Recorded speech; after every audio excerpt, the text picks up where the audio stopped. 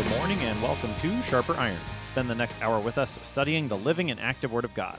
His two-edged sword of law and gospel, recorded for you in Holy Scripture, all about Jesus Christ, crucified, risen, and ascended for you. Thanks for tuning in this morning here on Worldwide KFUO. Christ for you, anytime, anywhere. I'm your host, Pastor Timothy Appel of Faith Lutheran Church in Godfrey, Illinois. Thank you to the generous underwriters of Sharper Iron, the Lutheran Church Extension Fund, where your investments help support the work of the Lutheran Church Missouri Synod. Visit lcef.org for more information. And Luther Classical College, a college for Lutherans by Lutherans, opening in fall 2025. Learn more at lutherclassical.org. On this Thursday, August 3rd, we are studying Ecclesiastes chapter 2, verses 1 to 17. In today's text, Solomon sees the vanity in this life under the sun from his experiences of chasing after pleasure. To help us sharpen our faith in Christ as we study God's Word today, we have with us returning guest, Pastor Vance Becker. Pastor Becker is an LCMS missionary to Kenya. He serves as theological educator at Neema Lutheran College in Matongo, Kenya. Pastor Becker, welcome back to Sharper Iron. Thank you. I enjoy being with you. Pastor Becker, tell us a little bit about the work you're doing there in Kenya. How are things going? I think things are going well. We are between semesters, and so we have just a few students here right now for some special classes. And so we're working on some other things. I just today looked at the list of those who are registered for fall semester so far, and it looks like we will have more incoming than graduating. So that's a good thing. We need more and more pastors. Fantastic. God be praised. And when does the fall semester start there? Last week of August. Okay. All right. So similar. That's you're pretty well on a similar schedule to the schools in the United States? Yeah. You know, different schools are different here. The primary schools are in session. The teachers' college connected to us is not on the same schedule as us. But we are more or less on what you're familiar with an academic schedule there. Very good, very good. Well, God be praised for all the work that's being done there in Kenya, and our prayers continue to be with you and other missionaries spreading God's word in Kenya and throughout Africa. So, Pastor Becker, we get Ecclesiastes chapter 2, part of it today. Talk to us a little bit about the book of Ecclesiastes. I feel like we've been doing all kinds of different sorts of literature here on Sharper Iron. We were in Revelation, we've looked at Psalms, now we're in Ecclesiastes. What do we need to know about this book as we approach it today? Okay. I'm going to assume that your guest from yesterday on chapter 1 talked about a lot of this stuff, so I'm not going to go into much depth and detail. But I will just comment that some suggest that Solomon writes this as one who has very foolishly pursued various things in his young life, has learned that that's not what gives life meaning. He's learned otherwise. He's now older and wiser, has learned his lesson. I can't prove this, but I actually have a little bit different theory. I think that he actually was already very wise. That was indicated when he first became a king. I'm going to suggest this book is something like a research paper in which he lays out a thesis that earthly things are vanity, then does research to test his thesis and proves it correct. So anyway, that's sort of a theory that I have. And I will say also he talks a lot, famously, even people who don't know much at all about Ecclesiastes know vanity, vanity, all is vanity. What is vanity? I will comment, one of the things I try to do here with my students, because they come from many countries, is use as simple English as possible and avoid words that, what does that mean? I would say vanity, another word, is worthlessness, but I don't think it means totally without any kind of worth or value. Simply, it means that it does not provide lasting satisfaction. It is empty in the long run. It is not that which does not give ultimate meaning or value to life. I think there is ultimate meaning and value to life. It's just that it does not come from any of these things. Okay, and I think that's helpful. Because when you read Ecclesiastes, it's pretty jarring, like meaningless or vanity, worthless, futile, some other English words that are used in translations. So Solomon doesn't have an entirely hopeless or despairing outlook. No, I don't think that's true. And like I said, my theory is he knows ahead of time, but he's simply demonstrating by research. It's not this. Now, it's outside the scope of the particular verses we're looking at today, but he does in this book reveal that while it's not anything we ourselves do that provides real meaning, there is real meaning, however, in what God himself does for us. And I would draw that contrast, not what we do, but what God does for us, I'm constantly talking about that in all theology. It's not about what we do, it's about what God does for us, including the work God gives us to do and the pleasure that God gives us to enjoy. He said that is good and enjoyable. And I would say he also hints here in these verses already, by the way he says things, that the value is not anything we do for ourselves. The way he says things, I did this, for myself. I think that is in contrast, even though it's not expressed explicitly, to what we do for others. And I think the thing is what we do for ourselves. No real value in that. It's what we do for others' benefit that produces real value to them.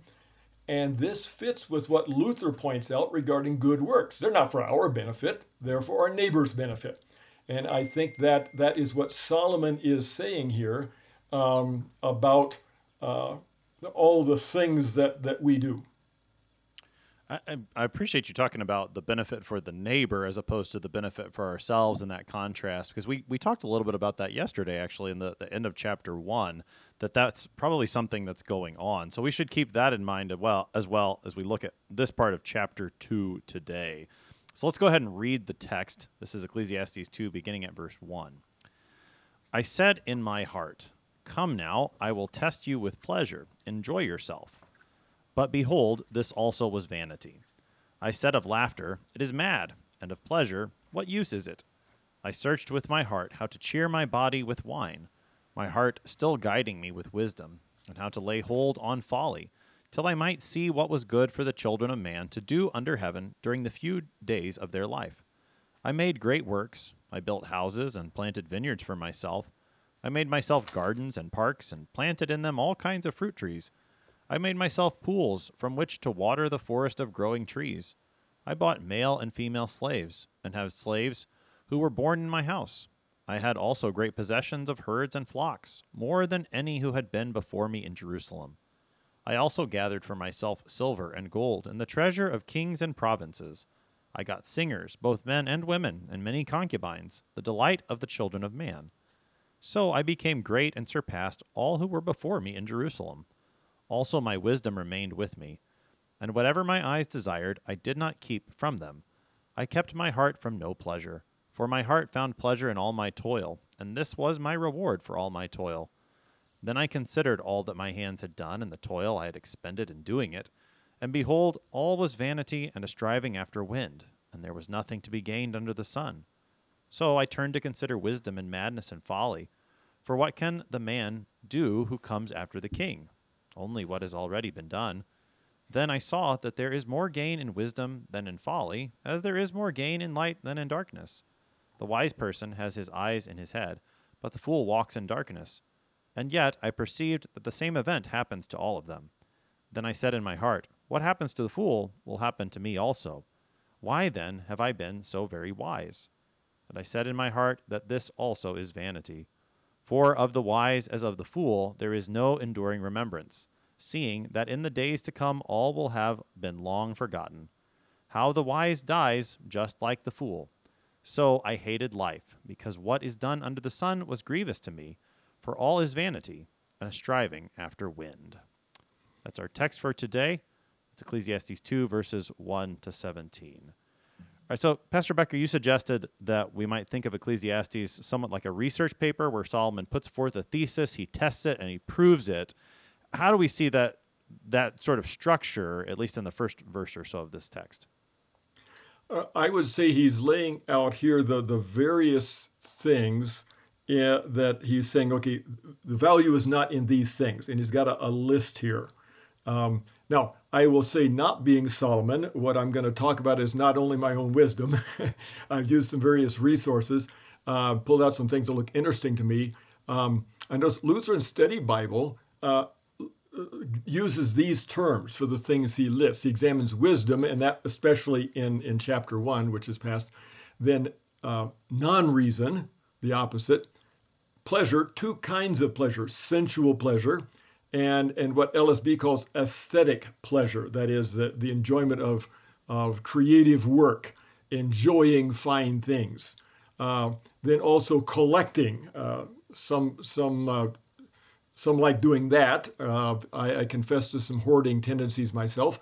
And activism, things you do. So projects. So those are the various kinds of things in the list. All right. So into verse 1, Solomon starts like this. I said in my heart, come now, I will test you with pleasure, enjoy yourself, but behold, this also was vanity. This sounds kind of like a summary of the first part. Yes, and let me just pick this up. A few comments on this section of the whole. He calls himself the preacher, and one of the things I noted was that he's preaching both law and gospel. And I'm always after my homiletic students. You got to have both law and gospel all the time. This section is law. You got to have that. It's saying, oh, this is the bad news. This is what's not any good. And you have to accept the truth of the law before you're ready for the gospel. He's not getting into that here yet.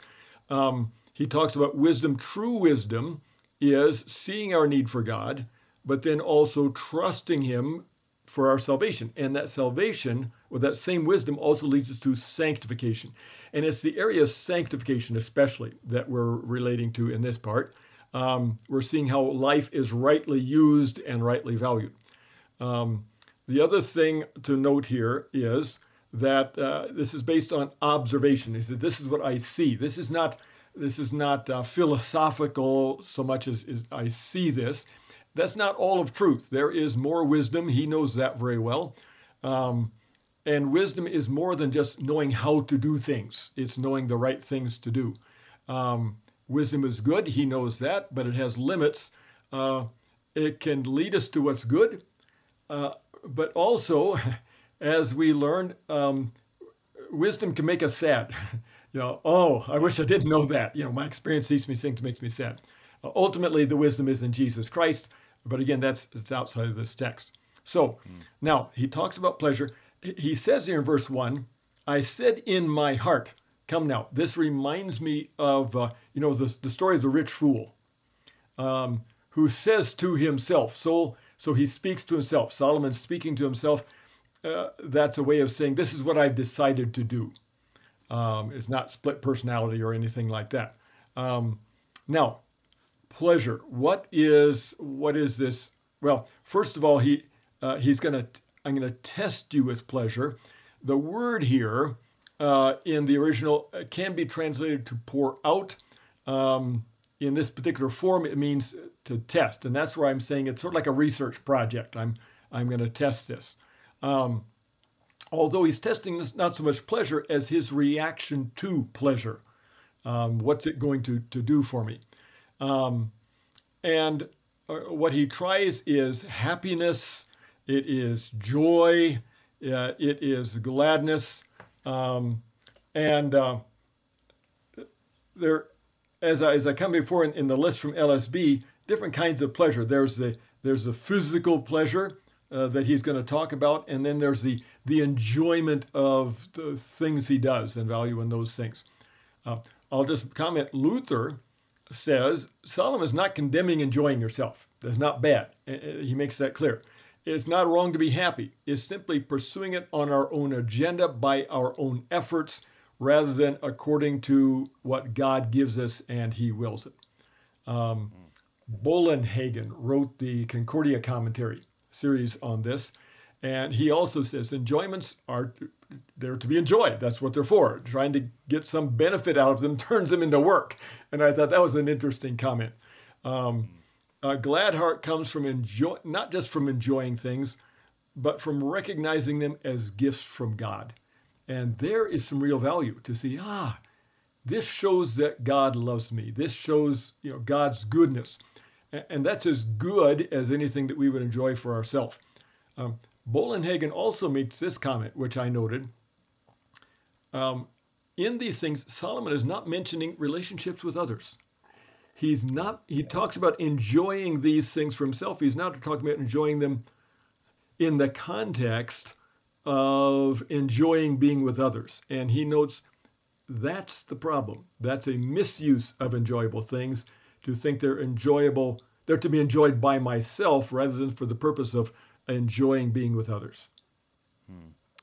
The way that you made a connection to the parable of the rich fool that Jesus tells, it struck me a little bit yesterday as well, that there's a couple of occasions where Solomon does talk a lot about things that he did. He uses I, me, my, those first person pronouns regularly, and you pointed that out here again. And I wonder if there is something to that if Solomon were to go the direction of this vanity, that's where he winds up, is just where the rich fool is. But rather, the book of Ecclesiastes will point us in the right direction so that we do have the proper fear of God, so we don't take these things in the direction of the rich fool. Mm-hmm. So, shall I talk about verse 2 then? Go right ahead, sir. Okay. So he says of laughter. Now, what's laughter here? What resources I'm using are telling me that this is like superficial fun, laughing it off, like when you make fun of someone or you're just laughing because of a game. There's different kinds of laughter. There's the happy laughter, and then there's the derisive laughter. And this seems to be talking about the derisive laughter. There's a different, but pleasure, he talks about laughter, and then he talks about pleasure. What's the difference? Pleasure is a term that is used for thoughtful enjoyment. It's even used about religious festivals. It's pleasing, it's enjoyable. The laughter, another way to translate it is madness, is crazy and senseless. But both of them, both that derisive, crazy laughter, and also the thoughtful enjoyment, neither of them have the lasting value that you really want. Chapter 3, there is a place for laughter. There's a time for that.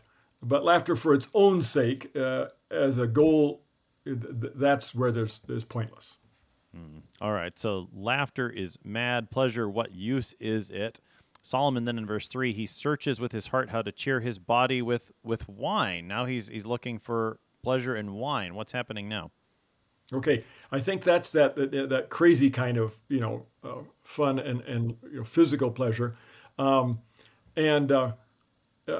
he's exploring the pleasures of different senses, but he makes the comment, my wisdom being in me. I think what he's telling us is he's not just going out to get drunk, and this is why I'm thinking he knows what he's doing. He's testing things. He's not just letting himself go totally, he's taking hold of foolishness. He uses the term. He's taking hold of foolishness in order to understand it, to comprehend it. Later on, he writes about the dangers of being drunk, like in Proverbs. But he's not saying you have to totally abstain. He's not saying drinking is wrong altogether. He's just saying, nope, you test it, making sure you don't fall in, and find, nope, that's not it. So I think that's what's happening here. All right, so he tests wine, not to the point of drunkenness, and it seems that he kind of already knows what he's going to receive, but he's testing these things. In verse 4, then, he starts to describe some of the great building projects that he built over his lifetime. What's happening here? Okay, so we're turning a corner. We tried this kind of, just the fun stuff. Now we're going on to the next kind of enjoyment, the enjoyment of doing things, projects. And I'm going to suspect that you, like me, enjoy projects, working on things. That's what I enjoy doing. I get involved in a project and I don't want to do anything else. And I think Solomon enjoyed projects, especially building projects. Boy, he had a lot of them too. I think he was really into that. Houses and vineyards. Um, we know the house he built for God, the house he built for himself, various houses for his various wives, um, and then vineyards, and it's sort of there could be a sort of a progression here. Um, Let me tie that together with gardens. That's not just vineyards or vegetable gardens, but pleasure gardens. In the ancient East, picture Babylon, the powerful men. They would do this. It was a common thing. You'd have these great pleasure gardens you build for yourself. We can even think of, like the English gardens, the French gardens, that are built, very elaborate, that kind of thing, and parks. Um, and then also all kinds of fruit trees. Okay, those are more beneficial. If I can jump ahead, then pools. Okay, you need those to water the gardens. Um, and in fact, later on in the Bible, it mentions some pools in Jerusalem that are understood to have been built by Solomon for the purpose of watering things. He goes on to mention forests. Okay, yeah, you got to have forests for all these building projects, and you've got to. Those are not the parks, but you got to have water then to water these forests. So one project leads to another. You might find that for yourself too. Um, so he tries these various kinds of projects that are interesting to him. Okay, so talk through some of the progression of these projects. You mentioned several of them. Is there a progression in the way that they're listed there in verses 4 and following? Yeah, I would suggest. Well, actually, I think Bolenhagen is the one who makes this suggestion that yeah, you start with the uh, the houses and the vineyards. Um, and the gardens. So those are like different kinds of projects. Um, but then if you're going to do that, well, then you also need the pools. So that comes next to water them. And then he sort of seems to mix them together because he starts with houses and he ends with trees. Well, maybe this is, and that's a very Hebraic thing to do. This is ABBA pattern. The trees you need for the houses. Um, and in between, you got the different kinds of plantings and the pools. All right, so we're seeing a picture of Solomon's great wealth. And there's this pleasure of building projects as opposed to that personal, physical pleasure. Is this going to satisfy him?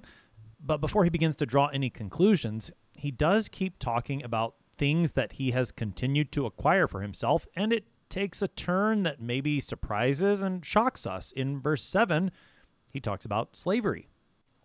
Yeah, that's true. Let me just comment. I keep catching myself and going back.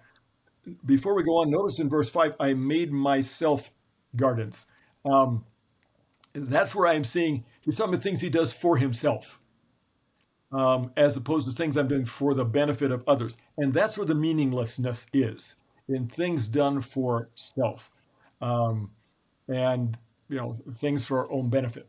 Um, One thing about these gardens, a term at that time was paradise, and I think that might be the term that's used here. I'm not sure. That brings to mind Garden of Eden. The ultimate value is not in anything that we can create, but it comes finally in God's recreation of everything on this earth. There is the ultimate value. There is paradise restored, because all of His accomplishments are small compared to God's. Now, verse 7, male and female slaves. I would just say that the Bible talks a lot about slaves. It was a fact of all of life, in the cultures at that time. It was a fact in Israel. Um, the the uh, the the Pentateuch condemns slavery of fellow Israelites. It does not explicitly condemn slavery of others, and these male and female slaves apparently were, from other countries and other cultures, in addition to those born in his house. if you're a slave and you have a child, that child also is a slave. We see this hinted at in New Testament. There are some slaves who came to faith. Paul knew them. They have names like number 2, useful, Onesimus. You can tell they were born as slaves. That's why they're given names like this. Uh, I don't know that Abraham had slaves, but those born in his house. There was a place where Genesis refers to Abraham having men who were born in his house. So they were part of his household because they were born to his service. By applying things for us today, I think we can take the prohibition of enslaving fellow Israelites, that is, fellow people of God, and apply that today also. No slavery at all. Let's treat everyone as children of God. Even though, yes, the Old Testament does recognize it as a fact of life. Should I go on? Actually, we're coming up on our break, but before we go to break, I had this comment that I've read about slavery from an early church father named Gregory of Nyssa. I found his thoughts very helpful. He put it like this.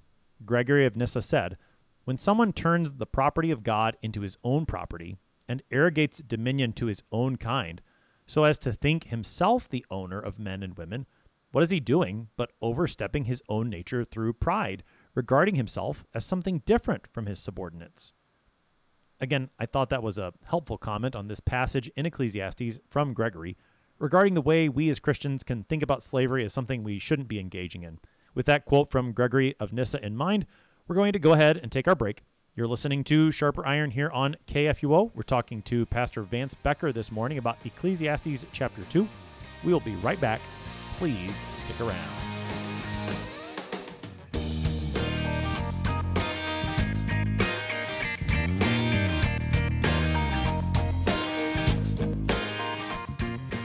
Lutheran Church Extension Fund exists to support Lutheran Church Missouri Synod ministries and church workers. How do we do this? Your investment with LCEF makes it possible for LCMS churches, schools, organizations, and church workers to receive low-cost loans for new and growing ministries. And faithful Lutherans like you, church members and church workers alike, make that possible when you invest with LCEF. Learn more at lcef.org. LCF is a nonprofit religious organization. Therefore, LCF investments are not FDIC-insured bank deposit accounts. This is not an offer to sell investments or solicitation to buy. LCF will offer and sell its securities only in states where authorized. The offer is made solely by LCF's offering circular. Investors should carefully read the offering circular, which more fully describes associated risks.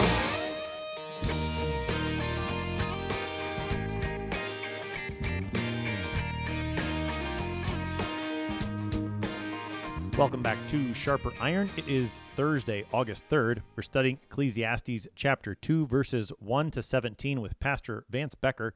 He is an LCMS missionary to Kenya, serving as theological educator at Neema Lutheran College in Matongo, Kenya. Pastor Becker, prior to the break, we were going through this section in which Solomon speaks about all the things that he has amassed. We talked about the trouble of slavery that he mentions there, and he continues just listing things as his possessions: herds, flocks, more than anyone in Jerusalem, silver, gold, singers, concubines, all kinds of possessions. Take us into verses 7 and 8. Okay. Yes, before we looked at, pleasure itself, we looked at projects and the enjoyment that comes from those. And now we're looking at stuff. And I would just make a couple of personal comments. One about projects. I enjoy doing projects. But as one of the commentaries I looked at noted, you enjoy when you're doing them. And when you're done, it's like, okay, they don't have lasting, the enjoyment doesn't last so long. It's enjoyment to do them, and when you're just done, that's great, but then, okay, now I want to do something else. And the same is true of stuff. I have hoarding tendencies. My wife notes I inherited that. Didn't fall far from the tree. But the stuff of life, that also is not where the value is. And one of the things, as I'm getting older, one of the things I'm aware of is, maybe you've heard this already, your kids don't want your stuff. You collect all this stuff and you think, boy, I'll give you one example. when I was in seminary, I bought all these books. Boy, I had books, books, books. And I thought, when I retire, I'm going to sell these books and I'm going to have piles of money because they get more expensive all the time. You know this. You know where I'm going. No one wants my books.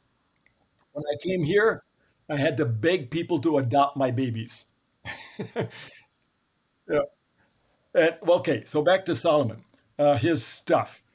Flocks, herds and flocks. Okay, herds, that's big animals, flocks, smaller animals, more than anybody else. Silver and gold, silver, he had so much, silver wasn't even valuable, it tells us. Everything was golden. And notice he got from kings and provinces. Apparently, a lot of this is from his trade with other kings that he's gathered this. He's got singers, men and women, concubines.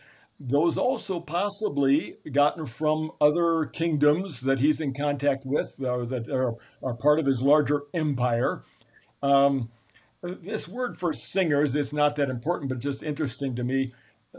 Could be, it has to do with music. I've seen that it could be translated musical instruments. He values, he's a collector of musical things. And okay, they didn't have recordings then, but a collector of singers, of music for his own enjoyment. Is also used in worship. Men and women singers. Then we get concubines. Okay, well, that's sort of going back to sort of like slaves. Well, that's okay. That the Bible does specifically say is wrong. That also, unfortunately, was very common even throughout the kingdom of Israel. Quite common for Solomon. He doesn't mention it here, but those wives also and concubines, that's what got him into a lot of trouble. In this book, he talks about what's really true and wise. It's one thing to have true wisdom. It's another to apply it to yourself. I'll give you one example.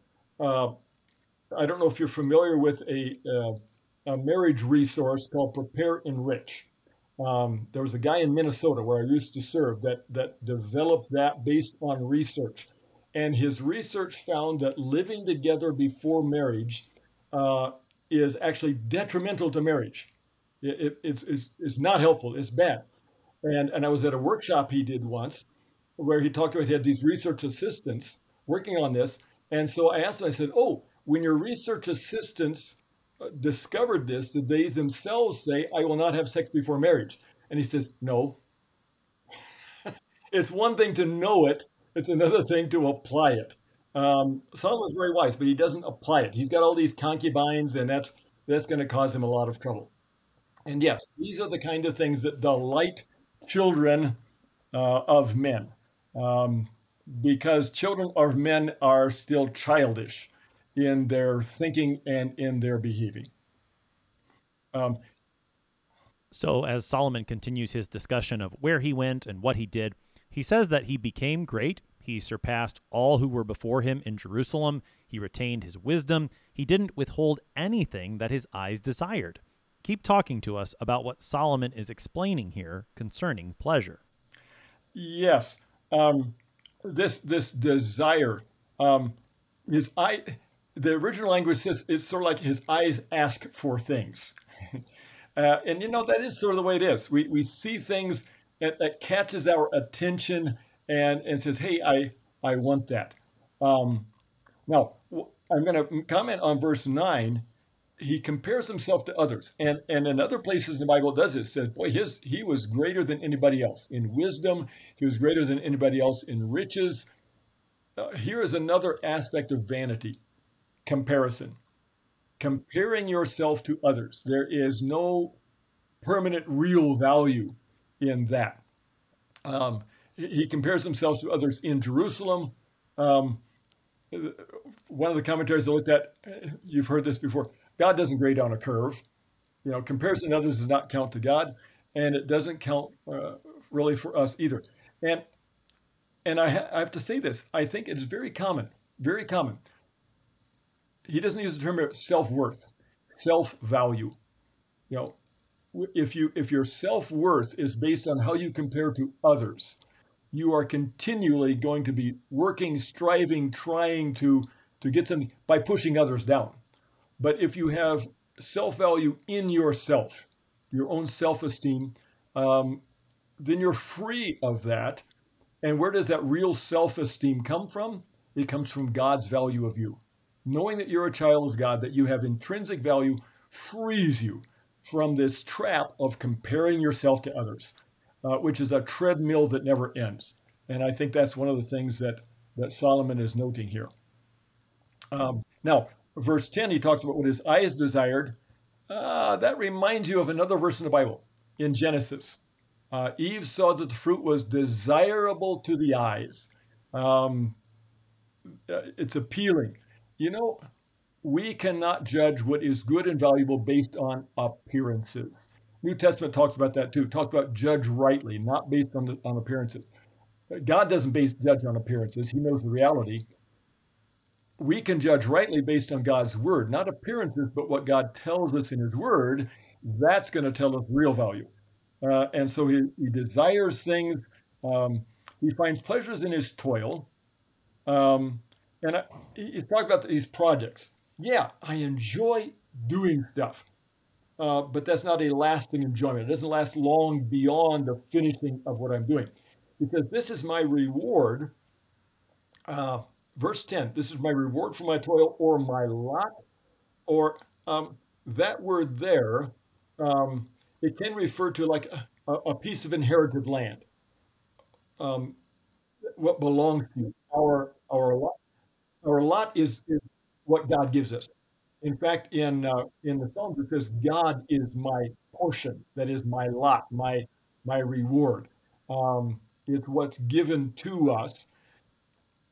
You could talk about this something like my fate, my lot in life. It's not totally fate. It is what God chooses to give us. And that's where ultimate value is in these things. So after that reflection in verse 10, it sounds like he's drawing now the conclusion to the thesis statement, coming back to where he started. Solomon says, I looked at it all. I considered all my hands had done. The toil, behold, it was all vanity, striving after the wind. Nothing was gained. Take us now into verse 11. Okay. You have to finish the sentence. Nothing is gained under the sun. That's the point. In this life, in this world. And he doesn't make it explicit, but it is implicit. That the value is not in what I do for myself, therefore it is in what I do for others. The value is not in what I gain for myself, it's from what God gives to me. The value is what to be gained under the sun. The implication is there's something beyond the sun. And that's only where the value is. I've talked about how the satisfaction for work, ends when you're done doing the work. Let me look at my notes here just a bit. The striving after wind. He sort of is piling up terms here. Vanity, striving after wind, nothing to be gained. It sort of suggests there's some disappointment here. Now, I'm suggesting that as research, but boy, this is all just worthless in more ways than one. That's too bad because, I enjoy this. This is fun. I enjoy this, but no, doesn't have any lasting value. What's lasting value is recognizing what's prepared beforehand for us by God. New Testament, what book is it? Where it talks about the good works that are prepared, that God has prepared in advance for us to do. Ephesians 2. Thank you. That's the value. What we prepare for ourselves does not have value. Anything under the sun, because the sun itself is going to come to an end. The sun itself is part of this creation. There are things in this creation that will have lasting value, but only because of God's creation of them, God's new recreating of them, and what God himself does with the things that we can do. All right, so that takes us through verse 11. And then the ESV editors make a section break there in verse 12. And it does seem that Solomon begins to change topics a little bit. As now he even says there in verse 12, I turned to consider wisdom and madness and folly. So he's talked a lot about pleasure, Now he's changing topics. Help us to make that turn there in verse 12. Okay, so we've looked at the physical, like, the pleasure, the stuff, the activities. Now, in a sense, we're going to turn to more thoughtful things, the cerebral, non-concrete things, wisdom, madness, and folly. Now, there's three terms there. I have limited resources here, but I'm not finding a difference between the meaning of the Hebrew term for madness and folly. So let's say we're contrasting wisdom on the one hand to madness and folly on the other hand. That are those things that are just, madness in a sense. Well, it's just stupid to think that these things are value. And so we're comparing opposites, sort of like law and gospel, two opposites. And this kind of experimenting is done not with physical experiments, but reflection. He's reflecting on them. Here, as he does in a couple of other places, he's showing his ultimate concern for the future, ultimately. And he's saying, okay, ultimately, as we think about it, a fool and a wise man end up the same way. But before I go on, let me talk about end of verse 12. This is it's obscure to me. What can the man do who comes after the king? Only what has already been done. I'm not sure what exactly he's meaning there. Bolenhagen suggests that he's thinking about, I'm not any better than the guy before me, and the guy after me is not going to be any better for me. I don't know. Do you have any insight on the end of verse 12? No, I'm not entirely sure either. What can the man do who comes after the king? Only what has already been done. I'm not entirely sure how to put that one together either. So let's just go on quickly to verse 13. Okay?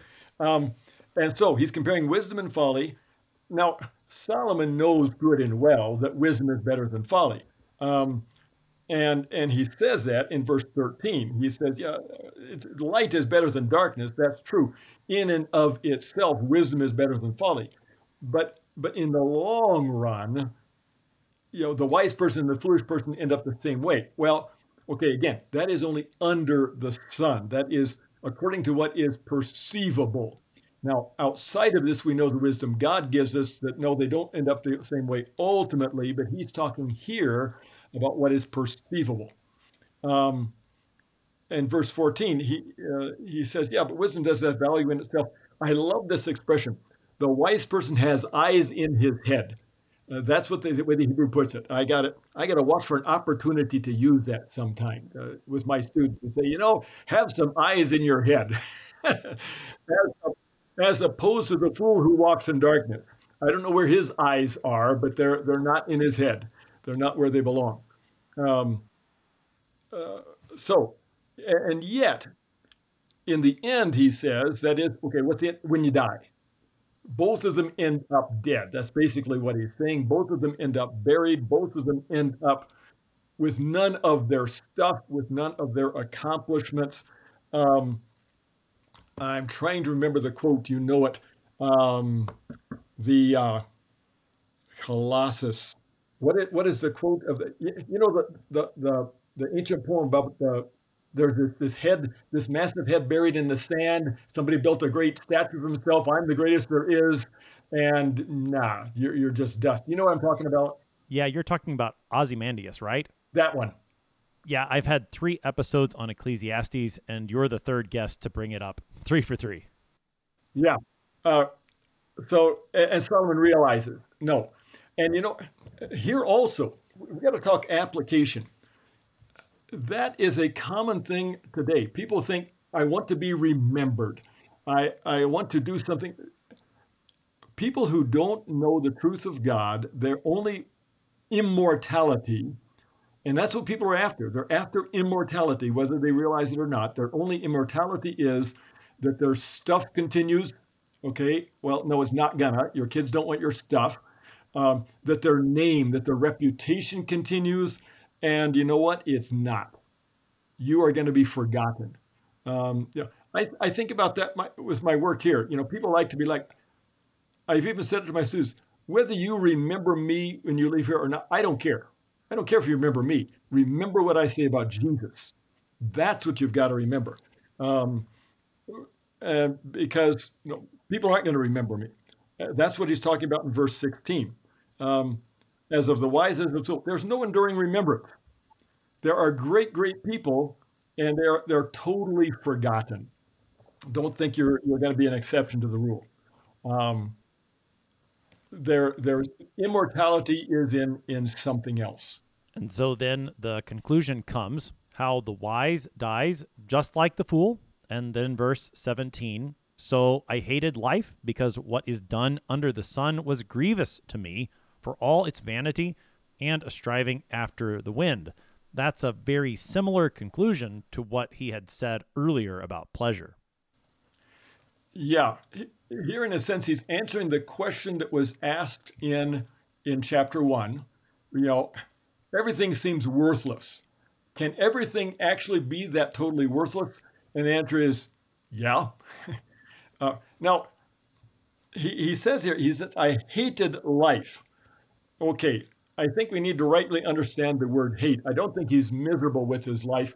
In the New Testament, Jesus talks about anybody who follows me must hate his, mother, father, wife, children, family. It's a comparative, I would say. Not in the sense of miserable, not hate in the sense of I want what is bad for you. That's the way we often use hate. He hates life, and when he talks about life, he's talking about life in this world.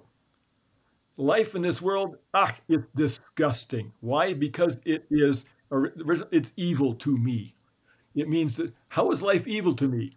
Well, not everything experienced in life, but I'm going to die. In that sense, everything in life, because it ends in death, is evil to me. It is grievous. And that is true under the sun. So again, doesn't take into account, it's by what's not said. It's what's beyond the sun. The shadow of death ruins everything, even wisdom. And that's what he's saying. Even wisdom is ruined by this shadow of death that hangs over us. And so he doesn't yet acknowledge it. But why is death? The wages of sin. The wages of sin is death. So that's where the evil comes from. And that's why all of these things that are good things of God, all these things we've been talking about, wisdom, projects, the forest and all of those things, music, gold, silver, wine itself, pleasure, all good gifts from God. In and of themselves, however, there is not the value. It is only in what God gives them to us for, and that applies to life itself. Life itself does not have value outside of the value that God gives it, that God puts on it by buying us back with the blood of Jesus, by the value that God has for us. Now, I know this is going to take us beyond our text for today because that is where Solomon ends in what we've read so far. But draw that out further for us right now so that we don't wind up in despair from a text like this. These are good gifts of God. The fact that God gives them makes them good. So how do we take what Solomon has given us today and apply it positively so that we see where there isn't the vanity, so we can see where there is meaning, and it's not just a striving after the wind? Well, I think we have to go back to what I commented at the very beginning, law and gospel. Solomon the preacher is giving us law and gospel in this book. And in this chapter, it's law. The law is good. Now, the law accuses, the law condemns, but the law is good. Why? Because the law points us to God, points us to our need for God. And I think that's the good and the value in this. He shows us what's not good so that we can see more clearly what is good. Now, I'll use an example. When I teach class, a lot of times I'll talk about this and I'll say, okay, it's not this. For example, symbolics class or different classes. This is good Lutheran, this, not this. And I use this example. I had a piece of chalk, and here we have, in that classroom, I had a blackboard and a piece of chalk. I wrote something on the chalkboard. I wrote the same thing on the wall next to the chalkboard. The wall is white. I said, it's the same thing. It's the same chalk. It's there. Can you see it? No. Why not? Because the contrast. The only way you can see what is good and right and true and beautiful is in contrast to the black, to the darkness. Light is only seen in contrast to darkness. And so Solomon is helping us to see the light by showing us the darkness. He's showing us the chalk, the blackboard, so that now we can draw on it with the chalk and the white and say, now I can see clearly. Because until you see the darkness, you're not going to see the light clearly. Yeah, that's a really helpful illustration, Pastor Becker. Now, we have about 3 minutes left here on the morning. Reflecting on this text from Ecclesiastes 2, help us to see how we can see Jesus in a text like this. We know that all Scripture points us to Jesus. So how does this section of Ecclesiastes 2 point us to Jesus? Help us to wrap things up today. That's a good question. and especially if you're going to use this as a text. In homiletics class, one of the things I teach my kids, I don't know if you know Rev Rousseau, he talks about gospel handles. You have to find Jesus in every text. And sometimes with a text like this, boy, that's difficult. What is the connection? One of the ways that you connect Jesus to text where you don't find him clearly is what we need, he provides. Here we see what we need, that is value. And these things don't provide it. Where is it? It is Jesus. Jesus is waiting to provide it. Another is the good that is done in the text is like what Jesus does for us. Solomon has a lot of projects that he does. You know what? Our value is that we are the project. We are God's project. We are Jesus' project, and what he builds in us, that is where there is real value. Yes, we're going to die, and that's where he ends up. We're going to die, and that keeps. But the connection with Jesus is he's going to give us life. That's another way to connect gospel where you don't find it. The need in the text, that is the need for something beyond this life, that is provided by Jesus, because Jesus comes back to life and Jesus brings us back to life. And those are some ways that Jesus connects. If you were preaching on this, you could connect Jesus to even a text like this. Pastor Vance Becker is an LCMS missionary to Kenya. He serves as a theological educator at Neema Lutheran College in Matongo, Kenya. He's been helping us today to study Ecclesiastes chapter 2, verses 1 to 17. Pastor Becker, thanks for being our guest today. You're most welcome. God's blessings to all you do. Solomon searched out all manner of pleasure, physical pleasure, building projects, aesthetics. But here in this life under the sun, Solomon only found vanity, a striving after the wind. He sought out wisdom, and yet again he found vanity, a striving after the wind. In this life under the sun, death is that great equalizer, as we will hear him speak more about in this book. And yet, for us who live not only under the sun in the sky, but under the Son of God, Jesus Christ, we know that our lives do have meaning. Jesus is the one who has conquered that great equalizer, death, and Jesus promises us resurrection on the last day. He sets us free right now in this life to live not only for ourselves or for our own pleasure or for our own wisdom, but to use his gifts in service to the neighbor. God be praised for the meaning that Jesus gives to our lives. I am your host here on Sharper Iron, Pastor Timothy Appel of Faith Lutheran Church in Godfrey, Illinois. If you have any questions about Ecclesiastes chapter 2, please send an email to kfuo@kfuo.org. It's always a pleasure to hear from you. Thanks for spending the morning with us. Talk to you again tomorrow.